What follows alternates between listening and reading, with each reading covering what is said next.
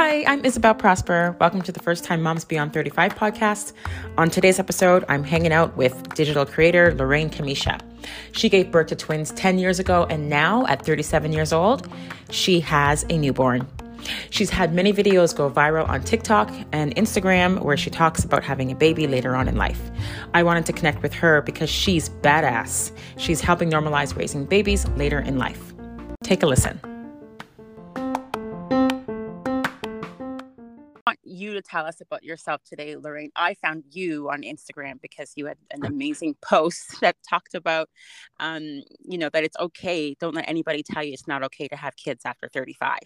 Now, when I saw that, I was like, yay, somebody else is out there that's saying this is an awesome thing. So can you tell all our listeners a little bit about yourself and share anything that you'd like to share? Sure. I am a pharmacist turned digital marketer. So I own a few service-based businesses that are based online. So I quit the 9 to 5 and moved into the world of digital marketing and online business. And one of the reasons why I did that is because I wanted to be at home with my children more. Mm-hmm. To go to their field trips. I wanted to be at their school. I want to be involved. And my mom was a pharmacist as well. So I know what the grind looked like before I was involved in the world. Mm-hmm. So that's my background. My background also before I went to pharmacy school, and I did that later in life. So I graduated when I was 30, I think I was 31 or 32. But my background is in sales and marketing. So that's something that's always been near and dear to me. It's something I've enjoyed doing. I have 3 kids, a newborn that's 8 weeks old. Congratulations. And also, thank you. I have twins that are 10 years old. So I made that post because I noticed that there's a huge difference Yes. in the way I felt when I was a first time mom at 27 versus, my second pregnancy at 36 and giving birth at 37. So that's great. Yeah. That's a great lead into my next question about becoming a mom earlier in life and then doing it again much later. So I'm so curious. I wanted to have you on so that you could share that experience of then versus now. Like you can actually say because it's your reality. Whereas for us, like me and many others starting later in life, we only know starting later in life. So could you please share with us what is the difference that you think? What is the real difference? I would say the thing that is the most different for me, it has to be confidence, I believe, and it might be just a first time mom thing, maybe not necessarily the whole age, but I remember at 27 having not one baby, but 2 babies at the same time, just really feeling, judged or really feeling like, I don't know what I'm doing. It was really like imposter syndrome. And, our elders don't always make that easy for us. I think, you get a lot of unsolicited advice. You get a lot of people telling you that you should do this and not that. And I think when you're younger, you're more susceptible to that. You hear a lot of people say, hey, when I get to my 30s or my 40s, I don't care what people think. Well, I find that to be true, and that becomes true in all things, whether it's business, whether it's motherhood, or whatever. You kind of have found your groove, and you found your purpose, and you found, what path you want to take in life, and it's a lot harder for people to make you feel some type of way or kind of push you away from that when you're older. So that for me, that carried over into motherhood as well. So, yes, I get it. right. Can you tell us about your motherhood journey for this most recent pregnancy? On this most recent pregnancy, I feel like overall I was at peace. We wanted to have a baby. We tried to have a baby. I was kind of concerned at 37 or 36 at the time years old that, maybe it might take longer or, maybe my fertility would be affected or we might have to jump through a few hoops, but literally 3 months of trying and there she was. So, Amazing. Well, that's better than even many people in their 20s. I mean, that's fast. So then I take it that everything was natural. You Yep. didn't see any specialist. Nope. Everything was natural. Beautiful.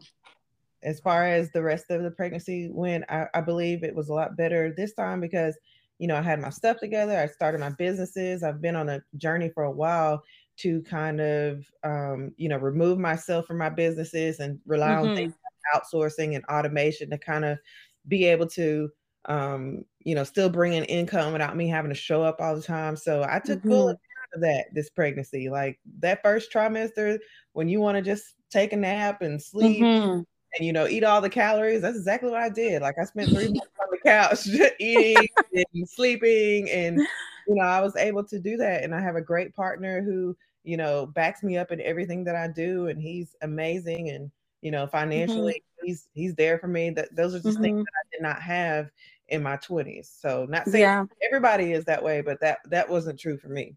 Sure, I understand. Yeah. So were you doing anything like exercising, taking prenatal pills? Like, is there anything that makes you feel like maybe that's the reason why you were able to get pregnant so easily? Like, do you already live a healthy lifestyle? I was working out with a trainer before I got pregnant. She's amazing. She offers like a virtual training sessions. So I was doing that for maybe like 3 or 4 months before, just trying to get in shape because we were planning to get pregnant. So I knew at an older age that there are certain things that I have that I wanted to correct. So I'm not, obese or overweight or anything like that. However, I wanted to be in good physical condition. I've been pregnant before. I know how, your lung capacity changes. I know how those types of things, are not the same. I had some hip issues. I did start going to the chiropractor like as soon as the test turned positive. There's things that you didn't understand, I think, younger. Like you feel like you're superwoman, I think, when you're in your 20s. No doubt. Yeah, and your 30s, you're like, oh, my knees, my back, my neck, all this stuff is like falling apart. So, I just think you take more care and time in yourself, especially if you, like I said, if you're in a position where, financially you're okay, you can start make decisions that are better for you and not just about, hey, I got to go to work and pay these bills. Yeah. So that was very true for me. My favorite reel that you have on TikTok, I guess you put it on TikTok first and then you put it on Instagram. Yeah. And it's you're saying that there's these things that you're tired of hearing as a new mom over 35. And first one you said is you won't be around to see your kids grow up. The next one, your eggs are going to dry up. And the third one is it's harder to recover after birth. When you hear these comments, how do you actually respond to them in real? I don't. Like I call it the Beyonce method. Have you noticed that when people comment negative things about Beyonce, she never responds? Yeah, you're right. Anything. She just lets the money pile up, and she takes whatever attention comes, whether it's good or bad or indifferent or whatever, and she profits off of it. That's the approach that I like to take. I don't really waste a lot of energy on going back and forth. If you go through my Instagram or you go through my TikTok or follow me on Facebook, you'll see a lot of negative comments. And we'll see 9 times out of 10, I do not respond. Yeah, that's actually good because it's kind of like making sure that you stay grounded and you're not wasting your energy stepping into the negative zone. That's just, I get it. That's good. Exactly. Because with visibility comes negativity. Always. I mean, always. If you're going to be out, you just end up in a back and forth. You could end up in a debate, which is like unnecessary. And then you mess up your reputation, and then people, you lose followers and all types of stuff. I just want to be in my zone. So anything that's going to take me out of that element or out of that position, I'm just not interested in wasting the energy. It could be used as a learning moment too, though. It can. It depends on how you say it or how you come at me, and whether it's a learning moment or a block moment. So either way it goes. I'm not wasting my energy. Yeah, you can assess a quote. I mean, each comment by comment. That's true. So are you, you've talked about your partner, so I'm going to assume that you're sharing the parenting responsibilities. Yes. Right? Okay, cool. And then we've seen, or I've seen anyways, your twins are also helping support with the responsibilities too. Not really. That was more of a joke reel. Oh, So that's the comment that I got all the time. Oh, you're so lucky. Your girls are gonna be able to help you do this, and they're gonna be such a big help. Like skipping over my partner and straight to my girls because they're female. Like, no, oh, I mean, oh, interesting point. Yes. yeah, I mean, they do help. I will say, if I'm upstairs and I call on them and say, "Hey, can you make me a bottle or something like that?" That's one thing. But full Mm-hmm. babysitting duty, like responsibilities, that's nobody's responsibility but me and my partner. Mm-hmm. Mm-hmm. No, that's good. Well, because I've seen a few where one of your girls has the baby in a wrap. Hmm. And I've thought, oh my gosh, they're already in love with taking care of a baby. Like that actually is quite beautiful if it's something that they want to do. Yeah, I mean, she But I asked. mean, you can't dump responsibility on them because they're too young. But like Exactly. just for being the nurturing sisters, it's really Yeah. nice. Yeah, I mean, she saw mommy, and that's the thing about being with your kids all the time, 24/7. They see you do things and they want to do it as well. So that was one of those moments where she was like, "Hey, I would like to, try that and see how it works." And she can tie it better than some grown women that I've tried to teach how to tie that baby carrier. So she enjoys it, but at the same time, she's like, "Okay, mommy, take this off." Enough after 5 minutes. Yeah. Oh. Yes, exactly. So there's a lot of things they'd rather be doing, but they absolutely love their little sister. Like Mm-hmm. they're overjoyed. They've been overjoyed since the moment that we told them we were expecting. Oh, beautiful. You've got a lot on your plate.